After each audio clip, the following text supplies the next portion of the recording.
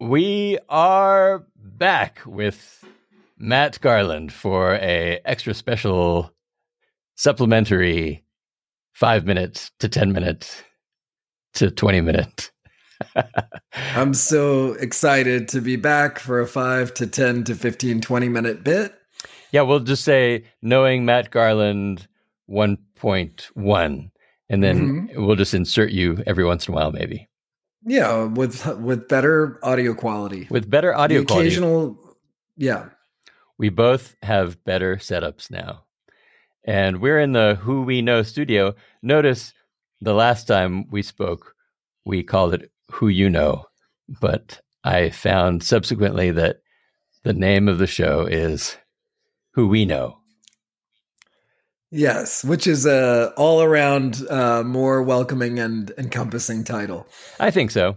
The other one was taken anyway. No, it had nothing to do with that. It was all about the inclusiveness of we versus you. Don't you feel more welcomed? For sure. Okay, so for our supplementary program here with Mat Garland, I pulled up the New York Times, the 36 Questions That Lead to Love by Daniel Jones. That was printed in the New York Times on January the 9th, 2015, and has stuck in my memory as an interesting resource for questions. So I'm gonna ask Mr. Garland a few of these, and he can pass on any of them. Yeah, we'll just say up front that I was entirely hesitant and worried, and that I am going to do my very best to answer these questions in a way that is not uncomfortable for myself. I think that's good advice. Good advice to yourself. And may we all have such discernment in our everyday lives. So, okay, here's my first question. It says, when did you last sing to yourself? To someone else? Wait, when did I last sing to myself and then separately to someone else? You can answer either one of those questions. I'll answer them both. Okay. I constantly sing to myself. So definitely today, probably something from Hamilton. And then I sang to someone else also today because I went and visited some friends at a spring break camp, and I sang my bird song. Oh, do you want to do the bird song? Yeah, I'll do it for you. I don't know if I'm set up for that type of audio, but yeah, I'll give you a little bit of it because I don't remember all the words. Okay.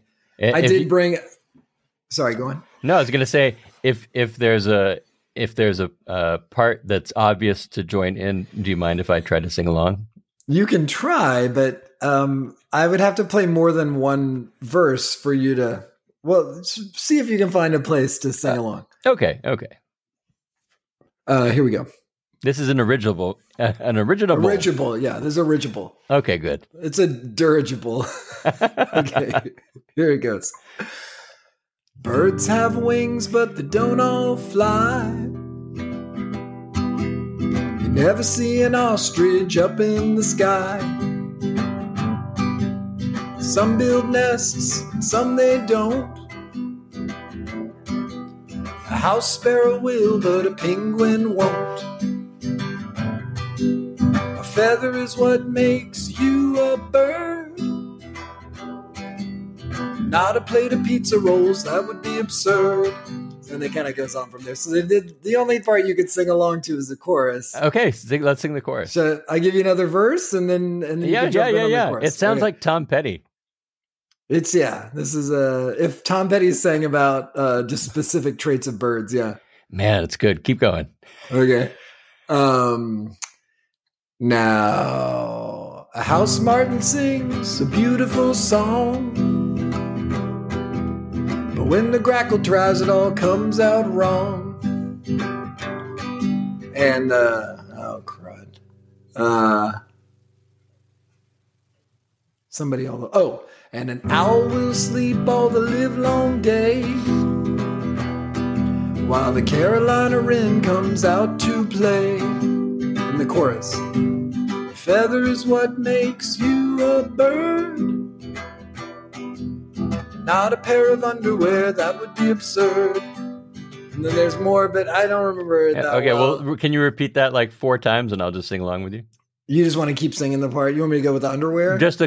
Whatever. Yeah, what is there other versions of the chorus? Or that's the underwear? There's also a polka dotted party packed pinata. No, let's go with the underwear. Okay. A feather is what makes you a bird, not a pair of underwear, that would be absurd. Again. Feather is what makes you a bird,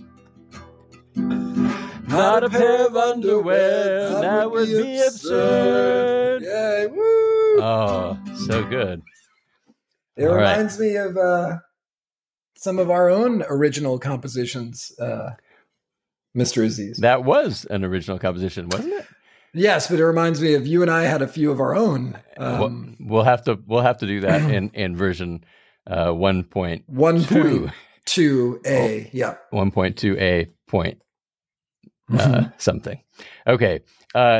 So do you have a secret hunch about how you will die? I think I don't have a hunch, but I've been expecting to die pretty much constantly. So here's what I have. I have a thing where I think if I anticipate how I'll die, it won't happen, which is just an anxiety trap that I built for myself. Oh, I bumped the mic. Sorry. It's okay. Say that one more time. If you. Oh. Okay. You can just keep going. You can keep going. So I think what I do is I try and anticipate all the possible ways. This is a parenting thing too, but like, sure. I think I'm constantly thinking about like, well, you could get electrocuted, or I was trying out the camp stove today, and I was like, don't blow yourself up. Well, those kind of things. Mm-hmm. But there's a little bit of magical thinking for me where I think if I say it in my brain, that I can ward it off. That like the universe wouldn't kill you in a way that you had anticipated. Yeah, I think I'm constantly like trying to be like, not gonna kill me, lightning, Mm-hmm. like trying to name it before it gets you. Yeah, I like that. So, but no, I don't know how I'll die because it's definitely going to be a surprise. All right. Well, that sounds very reasonable. And this is one that when I finally release the Lars podcast, then you'll hear, hopefully this made the cut, which was, if you could know the truth about anything in the universe, what would it be? Okay. This is getting into the territory. You can pass. No, I don't want to pass, but the problem with these kind of questions is I'm not good at what's your favorite movie or what's your favorite food, because I can't, it's hard for me to whittle down. Sure. But let me try and whittle down here. What was the question? Question is, if you could know the truth about something, okay, what would you want to know the truth about? So there's historical stuff, right? That I'm sure people say, like grassy knoll type people. Mm-hmm. I think, I don't know. I think there's like, it would be I don't know how to illustrate a thought. For me, I think what would be interesting is to just be able to see myself the way a stranger sees me, because I think that's always, I feel like we all immediately have understandings of other people. Like we judge other people, very superficially. Mm-hmm. And maybe that's not a absolute, because different people judge you in different ways, but I think it'd be interesting to see just how you're perceived by other people without, your own, ego and all that stuff in the way. I think it'd just like be interesting to like to just like watch somebody like experience you and be like, oh, that guy was like kind of loud, but there was a couple of funny things, but then like that was kind of weird. Like it'd be just fun to like be the fly on the wall of somebody else's brain and see how you're really perceived by others. Yeah, I'm impressed also with the mixed metaphor. It worked really well. Fly on the wall of someone's brain is really interesting. But yeah, I get it came across well. So do you mean people don't say that to you? I'm tickled by your combinations of words. You're a poet continually, even in the prosaic, everyday sense of Mat Garland. What I would propose is to send us out with one more song, and I want to test out my cheering button, and then so whenever you nod at me, I can see you, even though this is a podcast. Even though we're remote, I can see you on camera here. And so whenever you're ready and it's winding down, I can hit the cheering, and then that will conclude our supplementary broadcast of Knowing Mat Garland. Okay, so guaranteed applause. Guaranteed applause. I will be clapping along with the fake clappers, but the fake clappers, I have to say, are excellent. Okay. What is the name of the podcast again? The name of the podcast is... and I'm not saying that because I don't know it. I just wanted you to plug it. The name of the podcast is Who We Know. Okay. All right, here we go.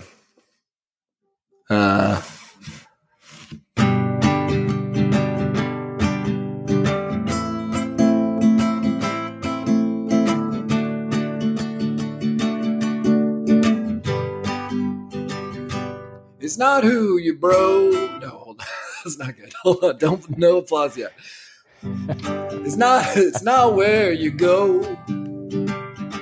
It's not who's your bro. In the end, it's who you know.